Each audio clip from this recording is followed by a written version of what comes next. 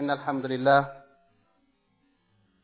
نحمده ونستعينه ونستغفره ونعوذ بالله من شرور أنفسنا ومن سيئات أعمالنا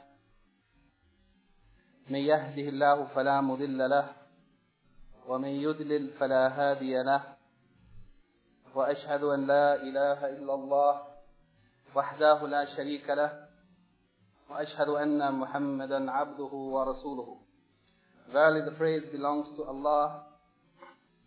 We praise Him, seek His assistance and forgiveness, and we seek refuge in Allah from the evil of ourselves and the evil consequences of our deeds. Whoever Allah guides, there is no one that can lead him astray, and whoever Allah leads astray, there is no one that can guide him. I bear witness that nothing deserves to be worshipped except Allah alone, and that He has no partners or associates, and I bear witness that Muhammad sallallahu alayhi wa sallam is His slave servant and His messenger.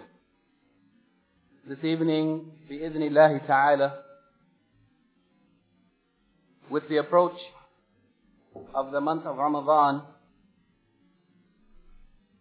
perhaps tonight may be the first night of the month of Ramadan, or perhaps the month may be 30 days. Inshallah, it will become clear soon. With the approach of the month of Ramadan, we have decided, by the permission of Allah, to begin the study of a new book, the book of Hadith, Ahadith al-Ahkam, the Hadith of the Prophet sallallahu alaihi wasallam that deals with the laws and the rules and regulations of Islam, that was collected by the great scholar Al-Hafiz Ibn Hajar Al-Asqalani rahimahullah, and he named that book Bulugh al-Maram. Bulugh al-Maram, the attainment or the achievement of the objective. From the evidences, min adillat al-ahkam, from the evidences related to the ahkam, the rules and laws in Islam. Because of the approach of Ramadan, we have decided to begin with the book of Siyam, since it is appropriate that we should discuss fasting at this time. However, inshallah, we hope after Ramadan to continue with this book and to do some of the other chapters of it in the way that we will cover the hadith briefly from the book of fasting.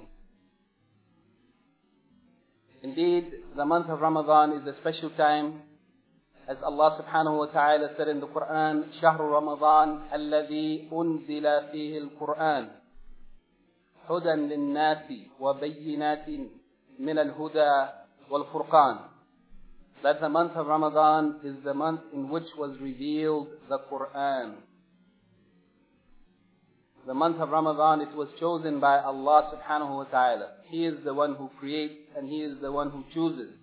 And He is the one who has given preference to some months over other months, and some days over other days, and some creatures over other creatures, and so on, by His will.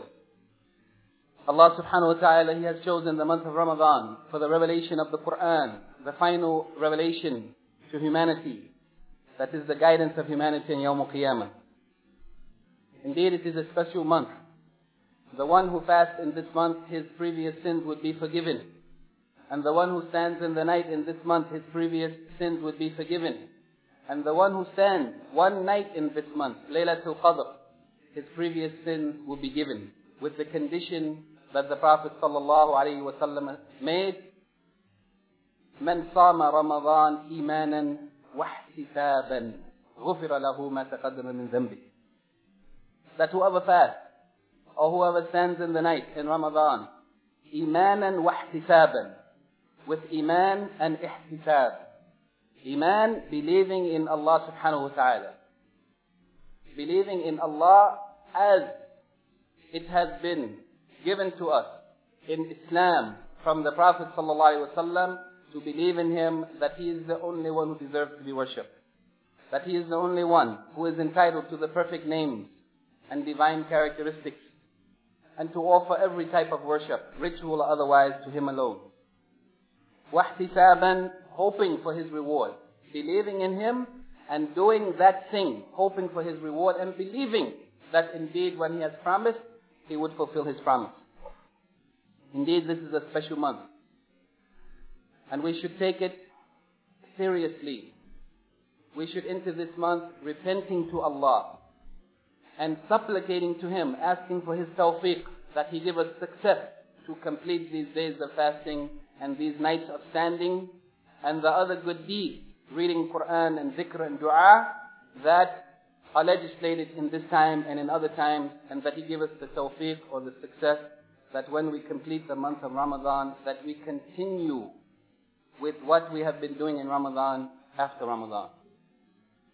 Before we begin with the hadith of the book of fasting from Bulugh al-Maram, I would like to briefly mention something about the author, the biography of the author, so that we will know who it is that has collected these hadith, who it is that has made the ruling that he has made concerning the authenticity or the absence of it for these hadith, and who it is that has collected these particular hadith under these titles or headings, so that we can appreciate the book if we know its author.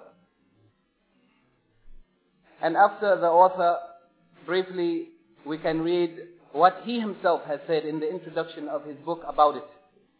And after that, a brief summary of the main or the most important matters relating to as-siyam, so that when we begin this month, we will already have a general picture of what is expected of us.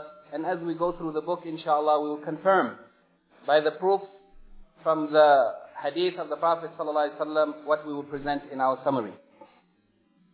The full name of the famous Imam Al-Hafiz Ibn Hajar Al-Asqalani is Abu Al-Fadl Shihabuddin Ahmed ibn Ali ibn Muhammad ibn Ahmed Al-Kinani Al-Shafi'i. Yani Al-Shafi'i, it was his madhab in jurisprudence, in fiqh. Ibn Hajar Al-Asqalani was born on the 10th of Sha'ban in the year 773 of the Hijrah calendar. Yani 773 years after the migration of the Prophet ﷺ from Mecca to Medina. He was born in Egypt, where he also grew up. He memorized the Quran at the age of 9. He memorized the Quran. And this is something that if we haven't done it ourselves, at least try to get our children to memorize the Quran. Because it is the book of Allah, the speech of Allah. It is not like any other book. The scholars of the people of Sunnah said, the Quran is kalamullah, ghayra makhluq. It is the speech of Allah Himself, the Lord of the world, and it is not created. He memorized the Quran at the age of 9, and he also memorized Al-Hawi and the book Mukhtasar of Ibn al-Hajib and other books. He traveled to Mecca and listened to the teachings of its ulama. He admired the knowledge of hadith and began to acquire it from the great sheikhs of Hijaz, yani of the area around Mecca. Ash-Sham, that which is today known as Syria and Palestine and Jordan. Egypt. And he stayed with Az-Zayn al-Iraqi for 10 years. Al-Imam al-Iraqi, Al-Hafiz al-Iraqi, he himself is considered to be one of the most outstanding scholars of the scholars of hadith. And Al-Hafiz ibn Hajar Al-Asqalani studied with him for 10 years. 10 years with one teacher. He also studied under Al-Balqini and Ibn al-Mulaqqin and others. Many eminent sheikhs of his time approved his knowledge and allowed him to give religious verdicts, yani fatawa, and to teach even at an early age. He had learned the two sources, Al-Quran and Hadith, from Al-Izz ibn Jama'ah, Al-Lugha, the language, and Al-Arabiya, Arabic, from Al-Majd, Al-Fayruz Abadi, and Al-Amari, literature and poetry from Al-Badr, Al-Mushtaqi, and writing from a group of teachers. He also recited some parts of the Quran in all the 7 styles of recitation before At-Tanuhi. He occupied himself with the promotion of knowledge of hadith, yani the spreading of the knowledge of hadith. So he dwelt in its study, teaching, writing, and giving fatwa. He also taught tafsir, interpretation of the Quran, hadith, fiqh, jurisprudence, and preached at many places like Al-Azhar, yani the Jami Al-Azhar, the University of Azhar, and Jami Al-Amr, and others. He also dictated to his students from his memory. Many highly educated people and distinguished scholars traveled to him to acquire from his vast knowledge. Ibn Hajar al-Asqalani, rahimahullah, authored more than 150 books. More than 150 books. If we consider that the books that he has authored are not like this small book, Bulugh al-Maram, but some of them are volumes of books. 10, 15 volumes, each volume containing 400 or 500 pages. It doesn't mean that he wrote 150 volumes of books, but each book might be 10 or 15 volumes. And he wrote more than 150 books. Most of them being in the studies of hadith, which flourished during his lifetime. And the kings and princes exchanged them as gifts. Yani the kings and princes in that time used to attend to knowledge. They used to seek knowledge. And they used to consider as a gift not a Rolls Royce or Mercedes-Benz, but a book of knowledge of the hadith of the Messenger of Allah sallallahu alaihi wasallam.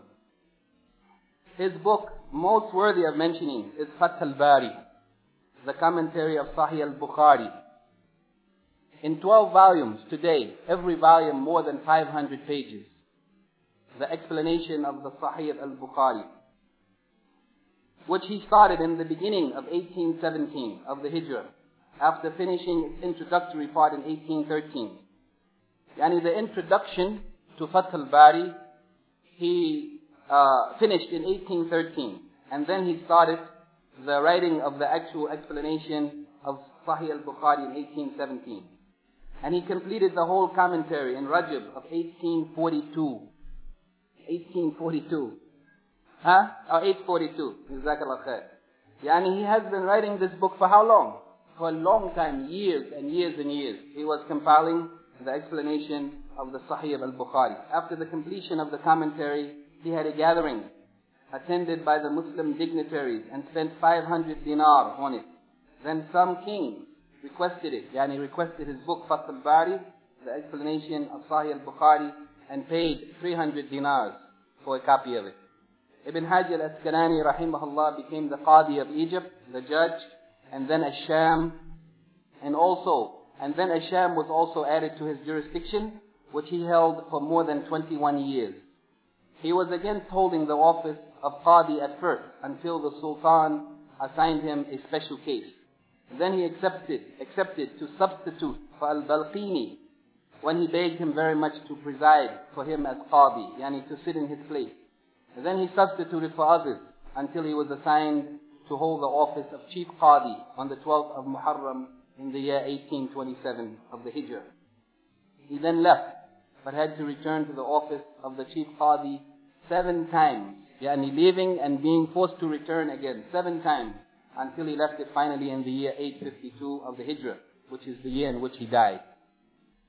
As concerns his personality, Al-Hafiz Ibn Hajar al-Asqalani rahimahullah was humble, tolerant, patient, and enduring.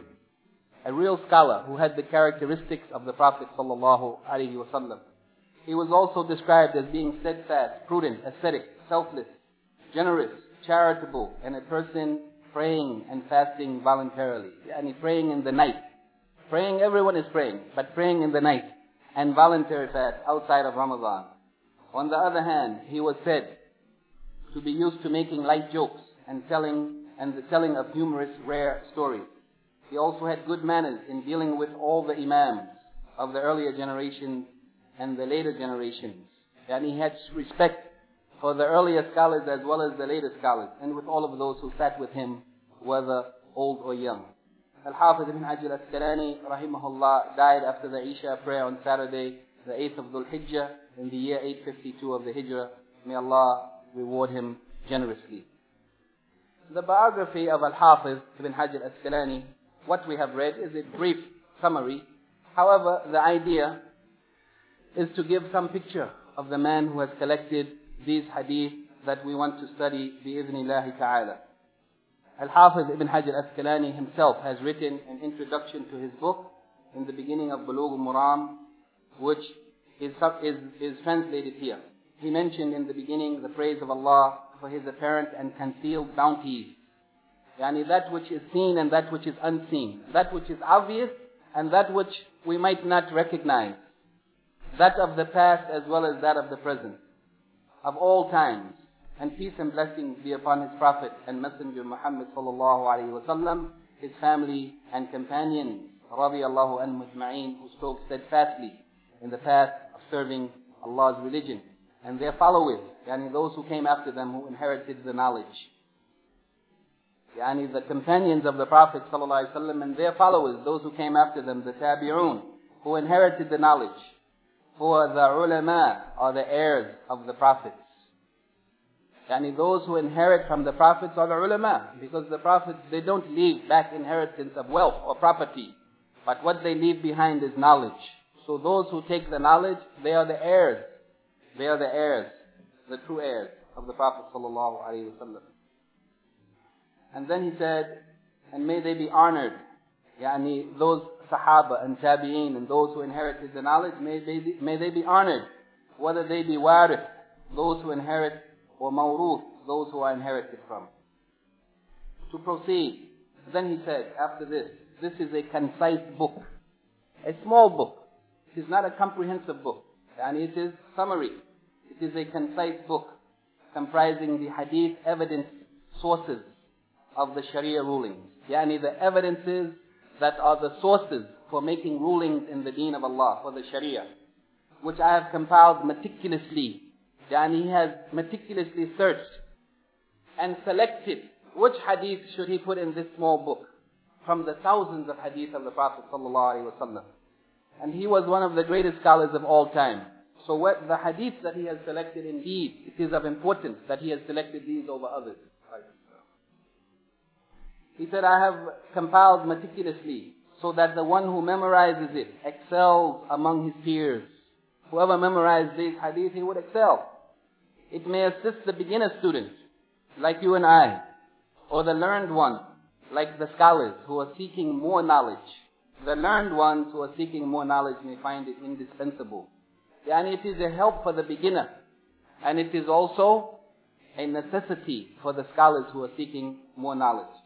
I have indicated at the end of every hadith. And here is the minhaj of Al-Hafiz Ibn Hajar Asqalani in reference to the takhrij of the hadith, or the mentioning of the sources where those hadith have come from. Not like the people of today who mention the Prophet ﷺ said something and they don't say where they have gotten it from. They don't mention whether it is authentic or is it weak. They just say the Prophet ﷺ have said. But he has made clear here, what are the sources of the hadith that he has mentioned? Where did he take them from? And what are the grades of authenticity of the hadith that he mentioned? He used some terminology to indicate the sources that he has relied upon in order to abbreviate or to save himself from mentioning all of the names of every book that he has collected it from, if it is contained in more than one book. So he explains here those terminologies. I have indicated at the end of every hadith the Imam who collected it in order to fulfill the trust to the Muslim Ummah. Yani to fulfill the trust that is placed in the scholars, that you tell the people where you have taken it from. Instead of saying that I am a scholar, whatever I say, just take it. No. You should give the proof of where you have gotten it from, so that the people can feel safe and they can feel secure with what you have offered them.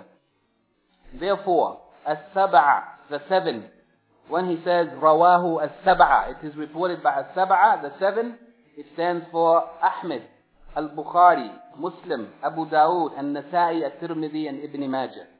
And these seven great scholars of hadith, when he said as-sab'a, it means it is narrated by all of them. Al-Imam Ahmed, Al-Imam Al-Bukhari and Muslim, Abu Dawood, At-Tirmidhi, Ibn Majah, and Nasa'i.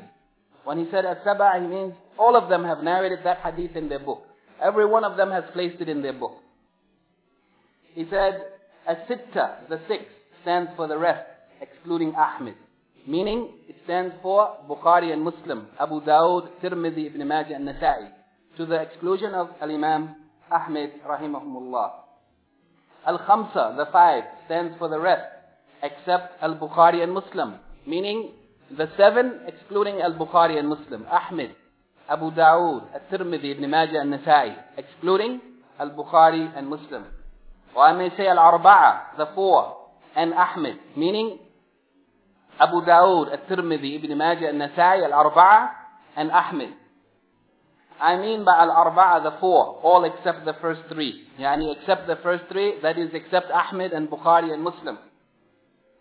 If he says Al-4, he means the 4 except the first 3, except Ahmed, Bukhari and Muslim. That means Abu Dawood, At-Tirmidhi, Ibn Majah and Nasa'i. The Kutub al-Sunan al-Arba'a, the 4 famous books of Sunan. And by Al-Thalatha, the 3, I mean all except the first 3 and the last one. All except the first 3, except Ahmed, Bukhari and Muslim, and the last one Ibn Majah. If he says at 3, he means Abu Dawood, At-Tirmidhi and Nasa'i. I mean by Al-Muttafiq alayhi, the agreed upon, that which is agreed upon, I mean by that Al-Bukhari and Muslim. And this is a general terminology that are used by the scholars of hadith in general. Al-Muttafiqun alayhi, it means Al-Bukhari and Muslim, that these two have agreed on the authenticity of that hadith, and that is the most authentic of hadith, that which is agreed upon as being authentic by Al-Bukhari and Muslim. And I might not mention with them anyone else. Yani sometimes he will mention Muttafaqun alayh, and he won't mention anyone along with them, even though other scholars have collected that hadith. But when he said Muttafaqun alayh, it is sufficient. If Bukhari and Muslim have agreed on it, it doesn't matter who else have narrated it, because that is the highest level of authenticity. And whatever is besides these 7 collectives is clear. That is clearly mentioned by name. Yani most of the hadith are from these 7 books. If he has narrated a hadith that is not in these 7, he will mention them specifically by name. I have named it, this book, Bulugh al-Maram, Min Adillat al-Ahkam, attainment of the objective, or achievement of the objective, according to evidence of the ordinances. Yani the evidences of the ordinances, it means the dalil, the proofs of al-ahkam, the laws or rulings in Islam. And I pray to Allah not to render what we have learned a calamity against us, but may He guide us to act according to what pleases Him, the glorified and exalted one.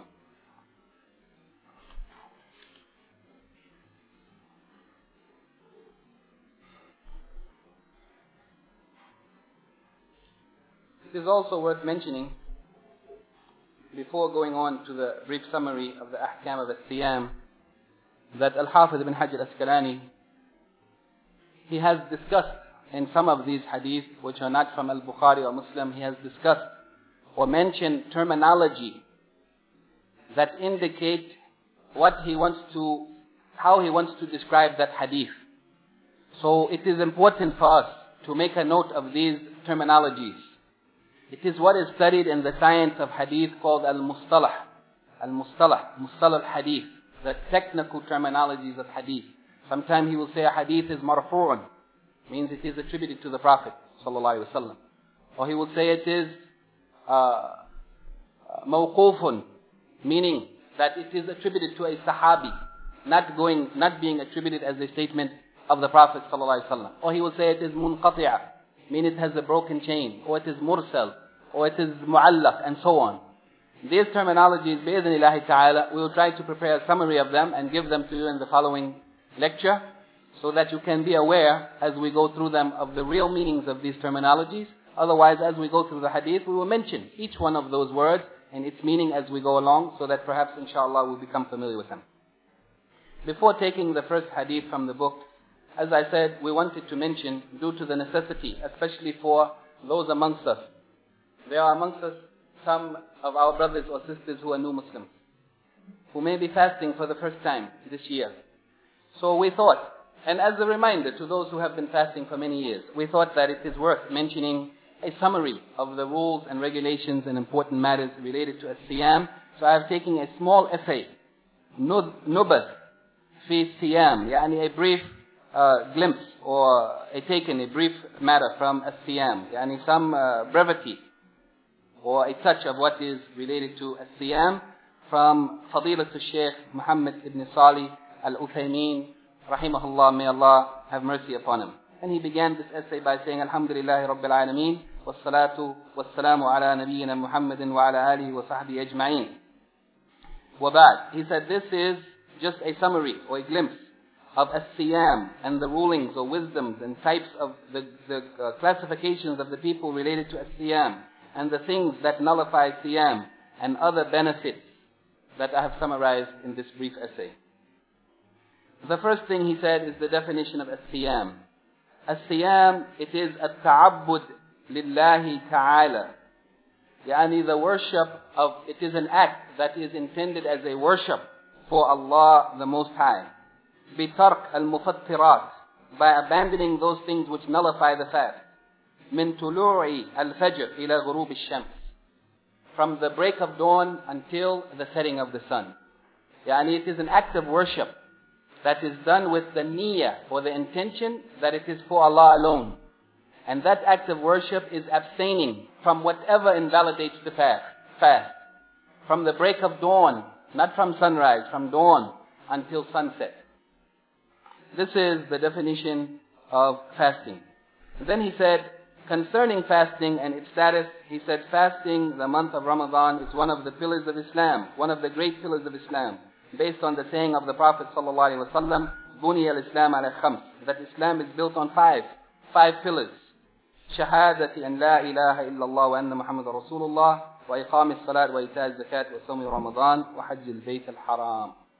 That these five pillars, they are the testimony that nothing deserves to be worshipped except Allah, and that Muhammad ﷺ is the messenger of Allah, and the establishment of the prayers and the payment of zakat and fasting in Ramadan and hajj to the sacred house. The classifications of the people concerning as-siyam. He said that Sawm is obligatory on every Muslim, baligh, yani adult who reached the age of puberty, aqil, sane person who has control of his senses, qadir, the one who is able to fast, and muqim, the one who is resident, yani in his place of residence. Fasting is obligatory on the people who fulfill these five conditions. Muslim, aqil, baligh, muqim, and qadir. The Muslim who is sane, who has reached the age of puberty, who is resident, and who is able to fast. Therefore, the disbeliever, he doesn't fast. It is not obligatory on him even to make up the fast if he entered into Islam. Yani whatever he didn't fast in his time of kufr, there is no blame on him. The young person who hasn't reached puberty, it is not obligatory on him to fast. However, it is better to order him or to encourage him to fast so that he will get used to fasting before it becomes obligatory. The insane person, it is not obligatory on that person to fast, nor to feed someone on their behalf, even if they were an elderly person. Even if they were of the age of puberty and responsible. But if they are not in control of their senses, then it is not obligatory for them to fast, nor to expiate for them by feeding a poor person. And this includes all of those people who, whether through old age or senility or otherwise, are not able to distinguish between right and wrong. Likewise, the one who is incapable of fasting all the time, who is continuously incapable of fasting due to old age or due to sickness from which they don't expect to recover. Sickness from which they don't expect to recover, then that person should feed one poor person for every day that they don't fast. The sick person who has a passing illness from which they expect recovery, they are allowed to break the fast if it is difficult for them to fast. However, they have to make up for the days that they have missed once they recover.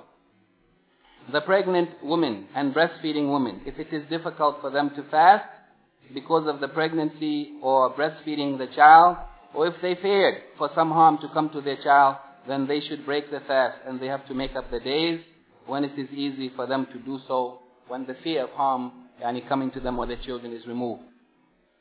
On this point there is difference of opinion amongst the scholars, and the more correct opinion, and Allah knows best, is that the pregnant woman and breastfeeding woman is not required to make up the days that they have not fasted if they were incapable of fasting due to pregnancy, but they have to feed a poor person, and the proofs concerning this are contained in the statements of Abdullah ibn Abbas and Abdullah ibn Umar and other companions of the Prophet radiyallahu anhum ajma'in in the discussions concerning the difference of opinion concerning this issue. However, because it is an important issue, because there are many women who are unable to fast due to breastfeeding or pregnancy, it is important that we know that there is difference of opinion concerning this issue, and Allah knows best, but the more correct opinion is that they don't have to make up the days. If they are unable to fast, they are allowed to break the fast and feed a poor person, and that is the more correct opinion. Also, the woman who is experiencing hayd or nifas, yani the woman who is experiencing menses or postnatal bleeding, they are not allowed to fast in any case, but they have to make up the days which they have missed. The one who is forced to break his fast to save someone, yani to save another Muslim, for example, who was drowning or in a fire or something, and they were forced to break their fast in order to be able to attend to that person, then they are allowed to break their fast, and then they have to make up the day. The traveler, if he wills, he may fast, and if he wills, he may break his fast, and if he breaks the fast, he should make up the days that he has missed, no matter if he is traveling, yani just occasionally, or he is, yani for example, the one who goes for Umrah, or he is a constant traveler, such as taxi drivers or truck drivers or people like this. That person, they may break the fast if they will, as long as they are not in their land. Yani the person who is traveling, it is optional. And this is the correct opinion, not the opinion of those who said that the person who is traveling must break his fast. It is a rukhsa, a permission that Allah has given, therefore you have to take it. That is not the correct opinion. It happened in the time of the Prophet ﷺ that they were traveling with him, and some of the people were fasting and some were not fasting, and they said those who were fasting did not criticize those who were not fasting, nor did those who broke their fast speak against those who were fasting, and the Prophet ﷺ allowed it. And there are authentic hadith in which the Prophet ﷺ said that whoever is traveling, if he wills to fast, he may fast, and if he wills to break his fast, he may break it. The things which invalidate the fast. Here the Shaykh makes a very important point. Not many books mention it, and for that reason, we should make a note of it. The Shaykh said, before mentioning those things which nullify the fast, and he mentioned them as 8, he said, and this is a principle that we should pay attention to. The fasting person does not invalidate his fast by taking something of those things which normally invalidate the fast, if he has done so forgetfully, or out of ignorance, or being compelled to do so. Yani whoever has eaten or drank or done something forgetfully because he didn't remember, or unknowingly because he didn't know about it, or under compulsion being forced to do so, it does not invalidate his fast. It does not invalidate. The invalidators of fasting are for those who do so consciously, knowingly, and willfully. And the Shaykh says, the proof for this is the saying of Allah subhanahu wa ta'ala, رَبَّنَا لَا تُؤَاخِذْنَا إِن نَسِينَا أَوْ أَخْطَأْنَا. O our Lord, do not hold against us what we have done if we have forgotten, or if we have done so mistakenly. Yani those who have done something forgetfully or mistakenly, Allah subhanahu wa ta'ala, as the Prophet sallallahu alaihi wasallam mentioned in the authentic hadith concerning this ayat, that this supplication Allah has answered it. He said, I have done so. Yani whoever has done something forgetfully or mistakenly, Allah forgives it. He doesn't hold them against them. And the saying of Allah subhanahu wa ta'ala, إِلَّا مَنْ أُقْرِهَا وَقَلْبُهُ مُطْمَئِنٌ بِالْإِيمَانِ. Yani that the one who goes into disbelief, then he will be punished, except the one who is forced to do so while his heart is satisfied with Iman. Yani the person who is compelled to make a statement of kufr, or to do an action of kufr, while he is forced to do so, but the Iman is really in his heart, then it's not held against him. And that is the proof that the one who is compelled to do something, then there's no blame on them. And likewise the saying of Allah subhanahu wa ta'ala, وَلَيْسَ عَلَيْكُمْ جُنَاحٌ فِي مَا أَخْطَأْتُمْ بِهِ. And there is no blame on you in that which you have done mistakenly. وَلَكِنْ مَا تَعَمَّدَتْ قُلُوبُكُمْ. But what is against you is that which your hearts have done intentionally. Then the Shaykh says, so if anybody forgets while he is fasting, and he eats or drinks, then it doesn't invalidate his fast, because he has done so forgetfully. And if anybody has eaten or drank while he believes that the sun has set, and he's thinking that the sun has already set mistakenly, or that the dawn has not yet broken, yani mistakenly thinking that it is not yet dawn, it didn't become clear to him. Whoever has done so, then his fast is not invalidated because he has done so jahilan, yani ignorantly, unknowingly. And whoever rinses his mouth, yani tamadmada, puts water in his mouth, rinsing the mouth like in wudu, and the water goes to his throat, yani unintentionally, it goes down his throat a little bit, unintentionally, then it doesn't invalidate his fast because he has not done so intentionally. However, the Prophet ﷺ said, when he gave instructions about wudu, that a person should yubaligh, he should go to the extreme in making the water go down the throat when he is making wudu, illa as-sa'im, except the one who is fasting. Because the one who is fasting should be careful and not go to the extreme because he fears that the water may go down his throat. Al-mufattirat, thamaniya. He said that those things which invalidate the fast are 8, and they are: number 1, having sexual relations with one's spouse. If this has taken place during the daylight hours of Ramadan from a fasting person, then it is obligatory on that person to fast. The fasting person who it is obligatory on him, then it is obligatory on him to make up that day, al-qada. He has to make up the day that he has nullified by having sexual relations with one's spouse. And likewise, kafara. He also has to do the expiation, which is the freeing of a slave. And if he is not able to do so, then fasting 2 consecutive months. And if he is not able to do so, then feeding 64 people. And he has to make up the day, and he also has to free a slave or fast for 2 consecutive months, as the penalty for this violation of the fast, which is the most severe violation of fasting. Likewise, if there is any seminal emission while a person is awake, due to masturbation, or due to having direct contact with one's spouse, or kissing or hugging or such as that, then this is also a violation of the fast, which requires making up of the day only. Eating and drinking. No matter if the person has eaten or drank that which is beneficial or that which is harmful, such as smoking cigarettes, this is a violation of the fast. Taking an injection that is used for nourishment, the injection that is the replacement for food for the one who is unable to eat, such an injection which allows the person to be free of need of taking food, then this also invalidates the fast because this comes under the meaning of eating and drinking, because it is a replacement for eating and drinking. However, the injection which is not for nutrition, it doesn't break the fast, even if the person takes that injection in the muscles or in the veins, and even if they taste the taste of that medicine in their throat, or if they don't taste it, it does not invalidate the fast. An injection or blood injection, blood transfusion for the one who is fasting, because he has lost blood, to replace the blood that he has lost, this is also a violation of the fast, and a blood injection. Blood coming out of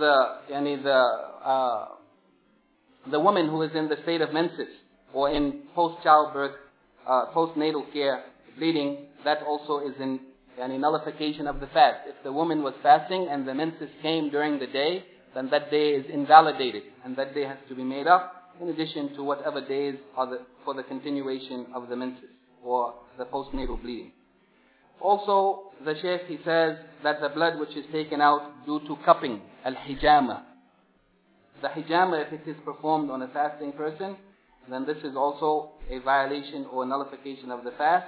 As for the blood which comes out voluntarily, like a nosebleed or something like this, or pulling of a tooth, then this does not invalidate the fast, because this is not like al-hijama, and it doesn't come under the title of hijama.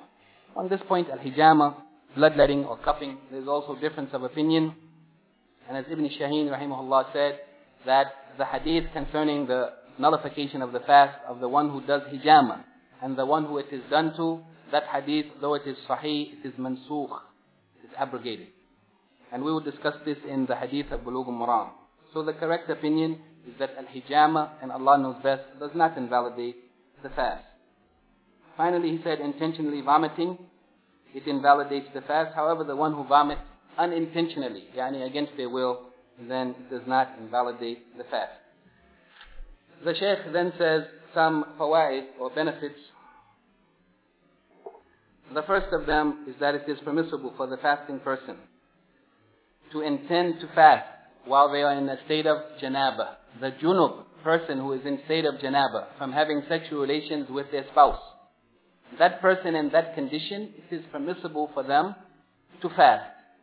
If a person had sexual relations with their spouse in the night and they woke up and it was already dawn and they didn't take a bath before sleeping, it is not a prohibitive factor from fasting. It is permissible to fast in that condition. However, the person should take a bath immediately at that time in order to perform the Fajr prayer. Number 2, he said it is obligatory on the woman when she becomes clean or free from menses or post-child birth bleeding in the month of Ramadan. When she becomes free from that condition, if she becomes clean from that condition before the break of dawn, it is obligatory on her to fast that day, even if she had not taken a ghusl before the break of dawn.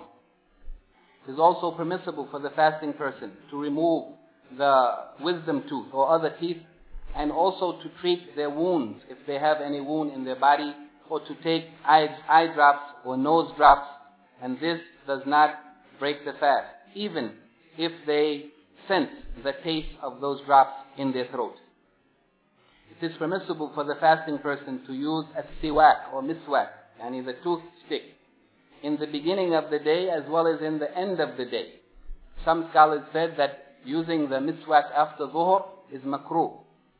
But the Shaykh said that it is permissible to use it in the beginning of the day as well as in the end of the day, and it is a sunnah for the fasting person just as it is a sunnah for the one who is not fasting. The Prophet ﷺ encouraged the use of the miswak, and he didn't make any distinction for the fasting person or the one who is not fasting, nor before dhuhr or after it. Also, he said that it is permissible that somebody, due to severe heat or thirst, that they cool themselves down by pouring water over themselves or sitting under an air conditioner. There is no harm in doing so. It is permissible for a person to use an inhaler, yani that is used by an asthmatic patient, for example, to take that spray in their mouth in order to reduce the difficulty that they are experiencing, the difficulty in breathing. It is permissible to use it. There is difference of opinion concerning this point. Allah knows best what is the correct opinion. It is permissible for the fasting person to wet their lips if they became dry, or to rinse their mouth if it became dry, as long as they don't make the water to go down to the throat while they are fasting. It is sunnah for the fasting person to delay the suhoor until just before the fajr, qubayl al-fajr, to delay the suhoor meal until just before the fajr. This is sunnah, and it is sunnah to delay the futur, the iftar, the breaking of the fast, immediately after the setting of the sun. Yani to delay the suhoor until just before fajr, and to hasten the iftar immediately after sunset. And it is also sunnah to break the fast on fresh dates, but if that is not available, on dry dates, and if that is not available, then by taking some water.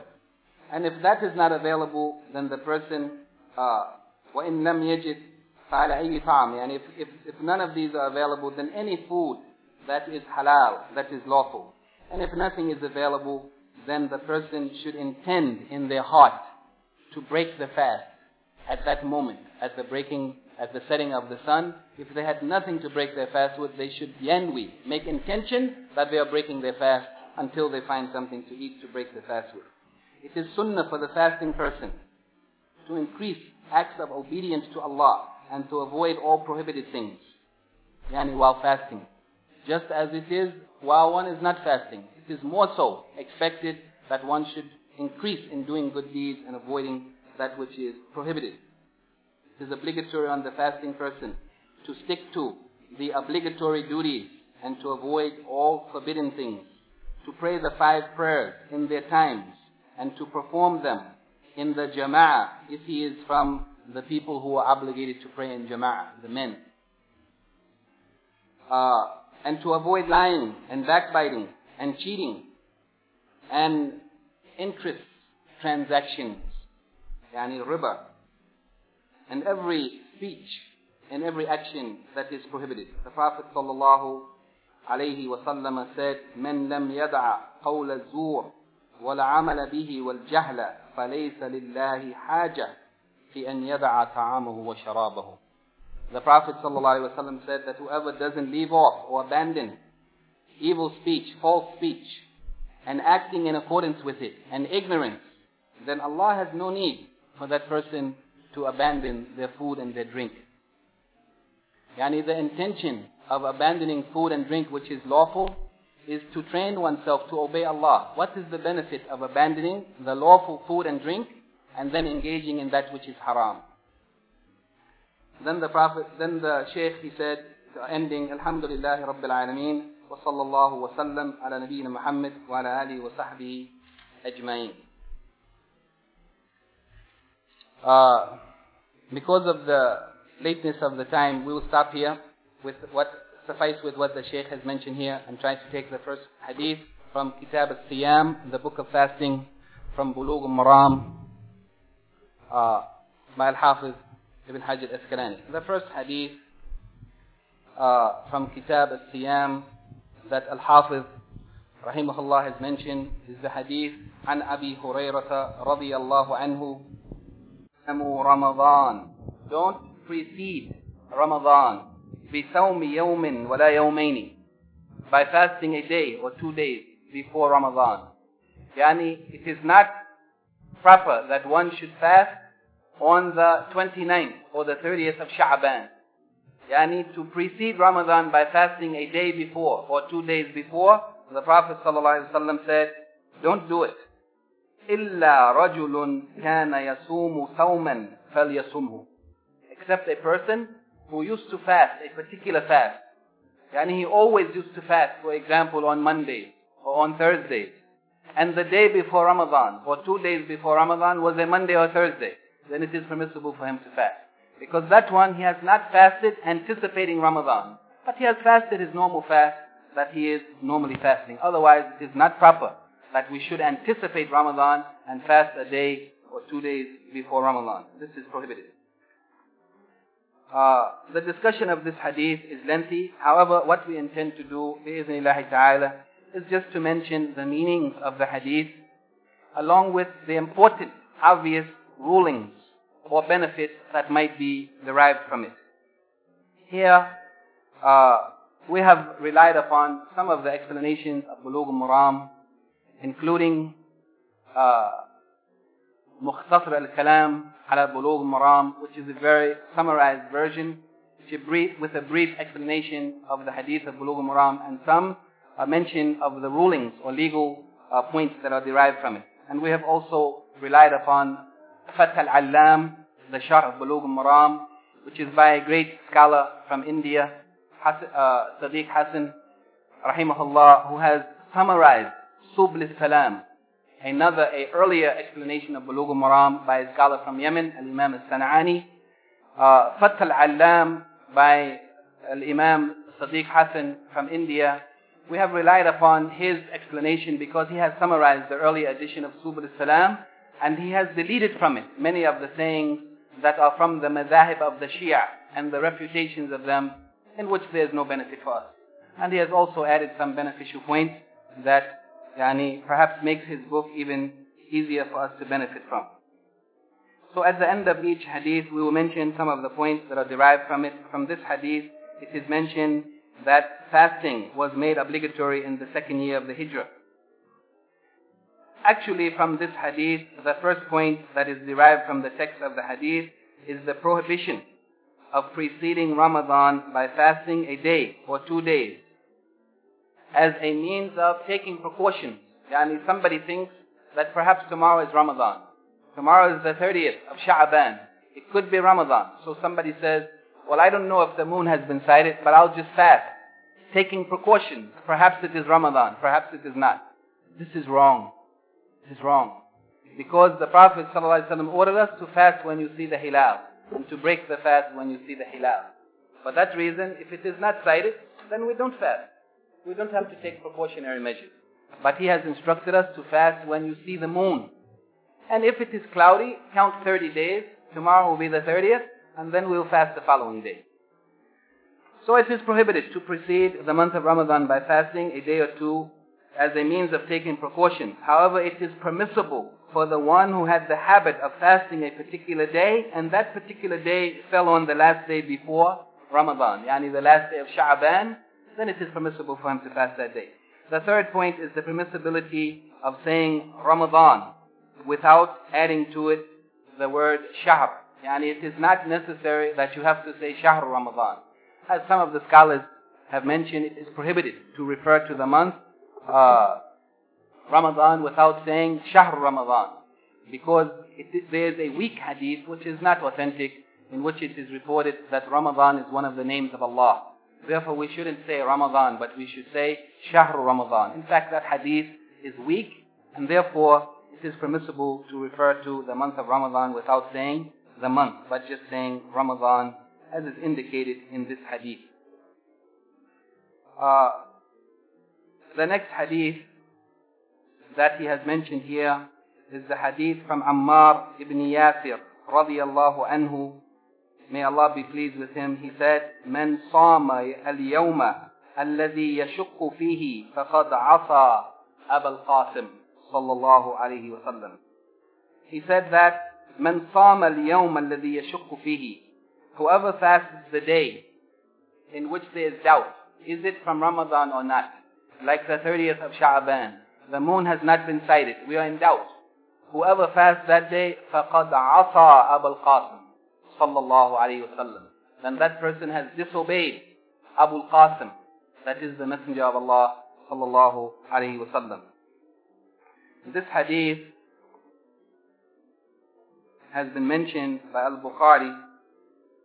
By the way, the previous hadith, I don't think I mentioned it, but it is muttafaqun alayh. The first hadith, it is reported by Al-Bukhari and Muslim.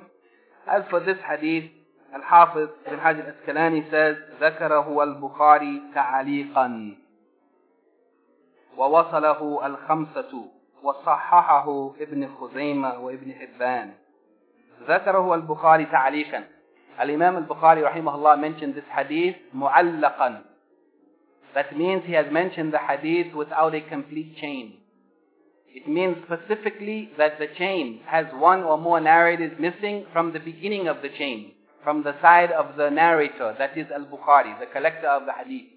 Al-Bukhari has mentioned the hadith without mentioning the name of his sheikh, or the name of his sheikh and his sheikh's sheikh. Yani mu'allaq, it means that the chain is broken from the beginning, from the one who has reported it, with one or more narrators being deleted. So Al-Bukhari has mentioned this hadith ta'aliqan, means that the hadith doesn't have a complete chain. And normally a hadith that doesn't have a complete chain will be considered weak, because we don't know who is missing. Is he reliable or unreliable?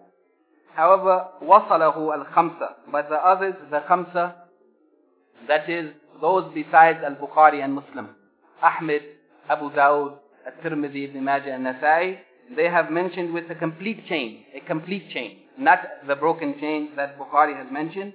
وَصَحَّحَهُ Ibn Khuzaymah wa Ibn Hibban, and the two great scholars of hadith, Al-Imam Ibn Khuzaymah and Al-Imam Ibn Hibban, in their two books, Sahih, the Sahih of Ibn Khuzaymah and the Sahih of Ibn Hibban, they declared this hadith to be Sahih. And of the contemporary scholars, Shaykh Al-Albani rahimahullah in Irwa Al-Ghalil has also declared this hadith to be Sahih, authentic. From this hadith, we know that it is prohibited to fast the day of doubt, Yawm al-Shak. It is prohibited to fast on the day of doubt. That is the 30th of Sha'ban. And this is the stronger opinion according to the Sha'ri, the one who has explained the hadith of Bulugh al-Maram first. The second point he said is that whoever, and this is a very important point, من عبد الله بما يخالف شرع الله بما يخالف شرع الله فقد عصى رسول الله وتبطل عبادته. Yani whoever worships Allah in a way that is in contradiction to the law of Allah, whoever worships Allah in a way that contradicts the Sharia, then that person has disobeyed the Messenger of Allah sallallahu alaihi wasallam, and his worship is invalidated. Yani the Prophet ﷺ said in this hadith, whoever fasts the day of Shak, he has disobeyed Abu al-Qasim, he has disobeyed the Prophet of Allah ﷺ. whoever does any worship that is in contradiction to the Quran or the Sunnah, and contradiction to the Sharia, then he has disobeyed the Messenger of Allah, and his worship is invalidated. Because the conditions for any good deed to be accepted is that it has to be with ikhlas, sincerely for the sake of Allah, and it has to be with al-mutaba'a, yani following the legislation of the Messenger of Allah sallallahu alaihi wasallam. The next hadith that he mentioned is the hadith of Ibn Umar radiyallahu anhuma, may Allah be pleased with him and his father. Yani Abdullah ibn Umar, may Allah be pleased with him and his father, Umar ibn al-Khattab radiyallahu anhuma. He said, سمعت رسول الله صلى الله عليه وسلم يقول إذا رأيتموه فصوموا وإذا رأيتموه فأفطروا فإن غم عليكم فاقدروا له متفق عليه. Yani he said, Abdullah ibn Umar radiallahu anhu, he said that he said, I heard the Messenger of Allah sallallahu alaihi wasallam saying that if you see the moon, the hilal, the new moon, fasumu, then fast. That is a command. If the moon is sighted, then you must fast. وَإِذَا رَأَيْتُمُوهُ فَأَفْتِرُوا. And if you see it, meaning in the end of the month, then break your fast when you see the new moon. فَإِنْ غُمَّ عَلَيْكُمْ فَاقْدُرُوا لَهُ. And if it is cloudy, so you cannot see the moon in the sky in the night at the setting of the sun, if it is cloudy and you cannot see it, فَاقْدُرُوا لَهُ. Then calculate it. Meaning, calculate the number of days in the month. If you don't see it on the night after the 29th, then count the month as 30 days. Continue for one more day, and then the next month will start after 30. This hadith is muttafaqun alayh, that is agreed upon by Al-Bukhari and Muslim. Wali Muslimin. And also Al-Imam Muslim rahimahullah has another narration of the hadith in which he said, فَإِنْ أُغْمِيَ عَلَيْكُمْ فَاقْدُرُوا لَهُ ثَلَاثِينَ. This narration makes clear what he means in the earlier one. فَاقْدُرُوا لَهُ, calculate it. In this narration he said, if it is cloudy, if it is unclear, if you cannot see, alaykum. If the sky is cloudy so that you cannot see, فَاقْدُرُوا لَهُ ثَلَاثِينَ, then calculate it as 30 days. Yani calculate the month as 30 days. وَلِلْبُخَارِ, and also Bukhari has another narration, فَأَكْمِلُوا الْعِدَّةَ ثَلَاثِينَ. Then complete the number of days as 30. Inshallah, we'll just stop at a moment for the adhan, and after the adhan, just complete this hadith and take any questions. There's another narration also reported in the Sahih al-Bukhari, وَلَهُ فِي حَدِيث أَبِي هُرَيْرَةَ, and not from Abdullah ibn Umar, but from Abu Hurairah radiyallahu anhu, فَأَكْمِلُوا عِدَّةَ شَعْبَانَ ثَلَاثِينَ. And it's also reported in the Sahih al-Bukhari from Abu Hurairah radiyallahu anhu that the Prophet sallallahu alayhi wa sallam, he said that if it is cloudy, فَأَكْمِلُوا الْعِدَّةَ or عِدَّةِ شَعْبَانَ ثَلَاثِينَ, then complete the number of Sha'ban, yani the number of days of Sha'ban as 30. And if the moon is sighted after the 29th day, yani on the night preceding the 30th, which is referred to as the night of the 30th, because the night precedes the day, according to the Islamic Sharia. On the night of the 30th, if the moon is not sighted, then count Sha'ban as 30 days. Tomorrow will be the 30th of Sha'ban, and we will fast the following day automatically.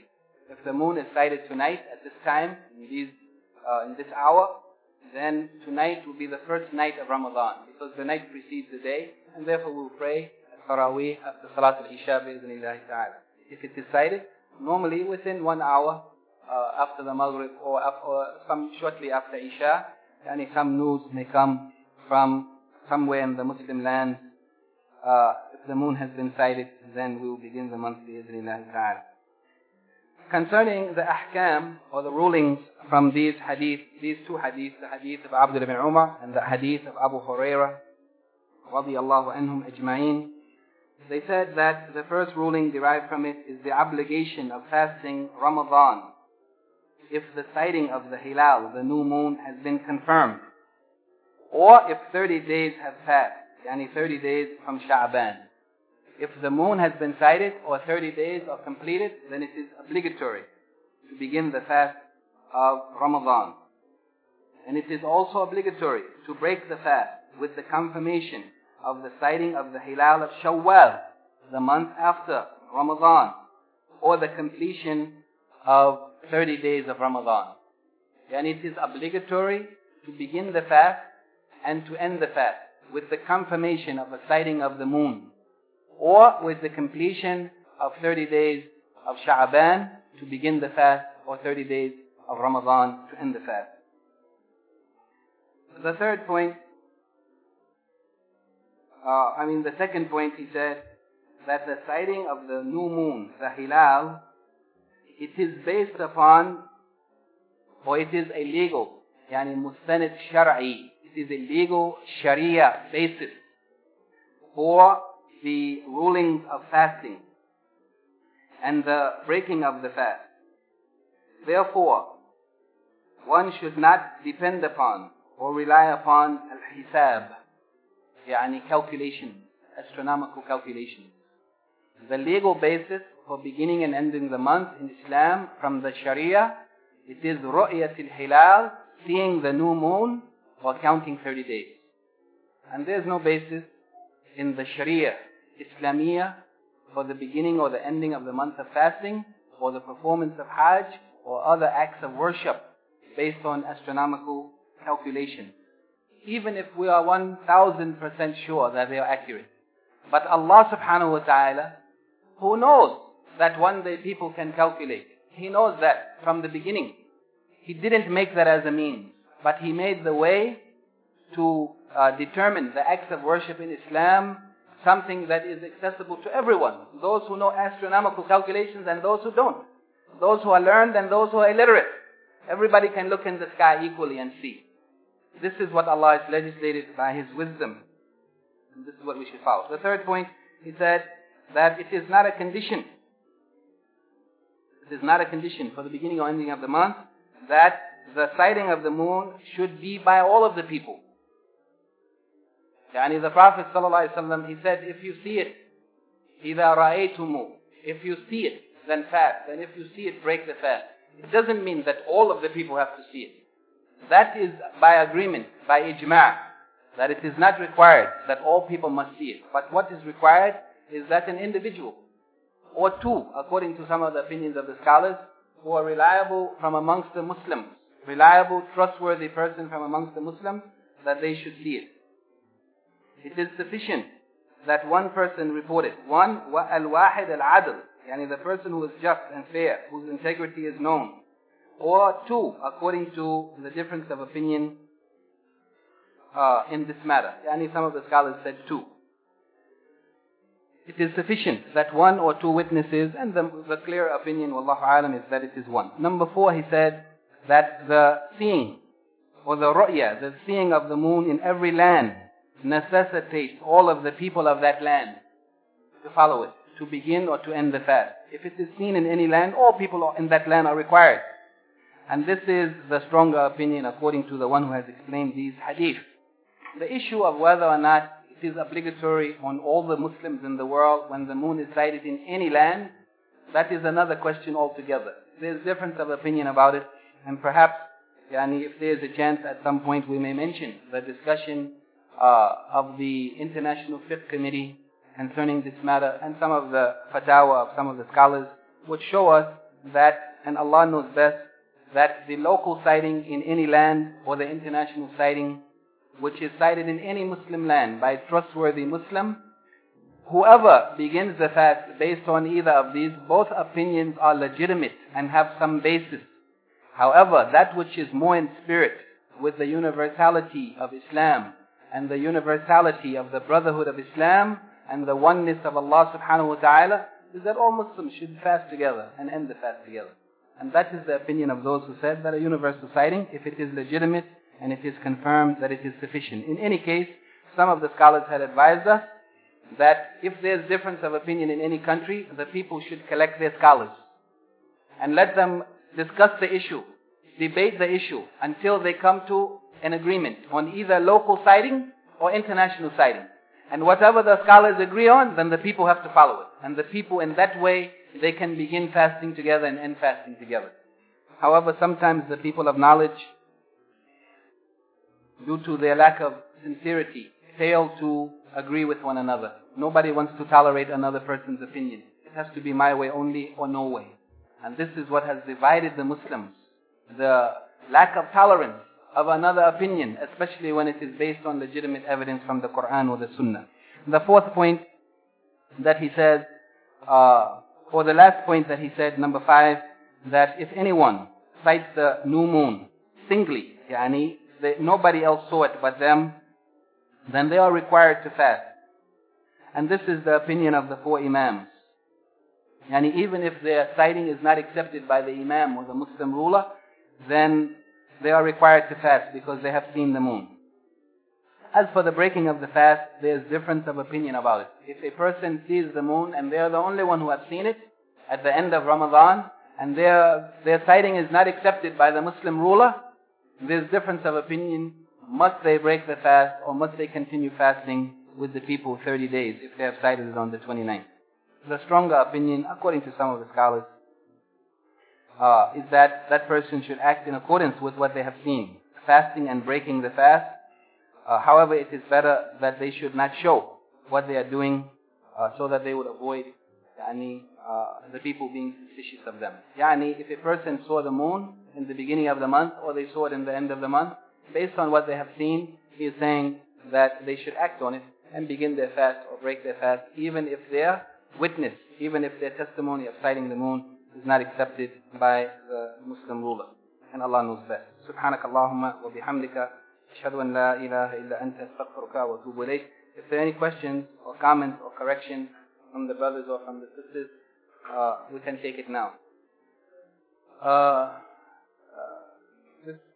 As far as sexual relations with partners, does this mean intercourse or kissing is not permitted also in the night? What is the ruling in the day or night? The meaning that the violation of the fast by sexual relations, it means,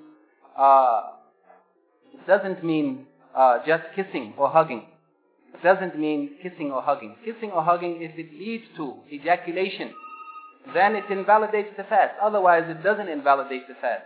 But actual sexual intercourse between a man and woman, where the man's sexual organ enters the woman's sexual organ, this is what invalidates the fast and necessitates not only making up the day, but also freeing of a slave or fasting for 2 consecutive months or feeding 60 people. This is in the daytime. As for in the night, it is permissible for one to do whatever they like, what is lawful in Islam, with their spouse without any prohibition. In the beginning of the fast, when it was made obligatory in the time of the Prophet ﷺ, in the beginning, it was not allowed for a person to have sexual relations with their wife after they have broken the fast. If they slept and woke up in the night, it was not allowed. But that was abrogated later on, and therefore it is permissible to do what one wills in the night after the breaking of the fast. Also, another question came: a 70-year-old man with breathing difficulty, can he pay cash in lieu of fast? And if the person who is unable to fast, 70 years old or 60 or even 50, just one moment, due to whatever sickness they have, if they are unable to fast and it is a condition that they don't expect to recover from, then they may feed a poor person for every day that they don't fast, not cash. They have to feed someone. If they feed at the end of the month 30 people at one time, or they feed every day one person, it is all acceptable. But not giving money, because what is legislated here is fidyatun ta'amul miskin. By the text of the Quran, Allah subhanahu wa ta'ala said it is fidya. The expiation is ta'amul miskin, giving food to a poor person. And Allah knows best. Now,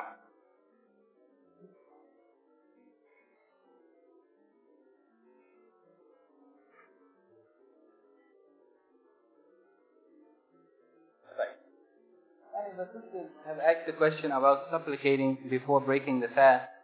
And some people said that you should not supplicate before breaking the fast. In any case, the hadith concerning this, the supplications for the fasting person are authentic and well known. That of those whom the Prophet ﷺ said, whose supplication is accepted, it is a fasting person until they break their fast. And some of the hadith mention specifically some supplications which came from the Prophet ﷺ that should be said at the time of breaking the fast. However, the discussion concerning these hadith requires some examination, because there's difference of opinion concerning these hadith, these supplications. None of them have been agreed upon that they are authentic. However, some of the scholars have authenticated, and others have declared to be weak. And it is a lengthy discussion. In any case, what is definitely confirmed by agreement is that of those people whose supplication is accepted by Allah, it is the fasting person until they break their fast. There's no question about this.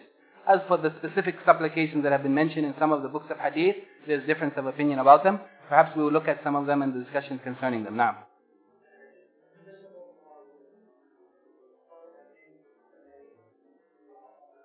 Is it permissible for a woman to postpone her menses, haid, until after Ramadan?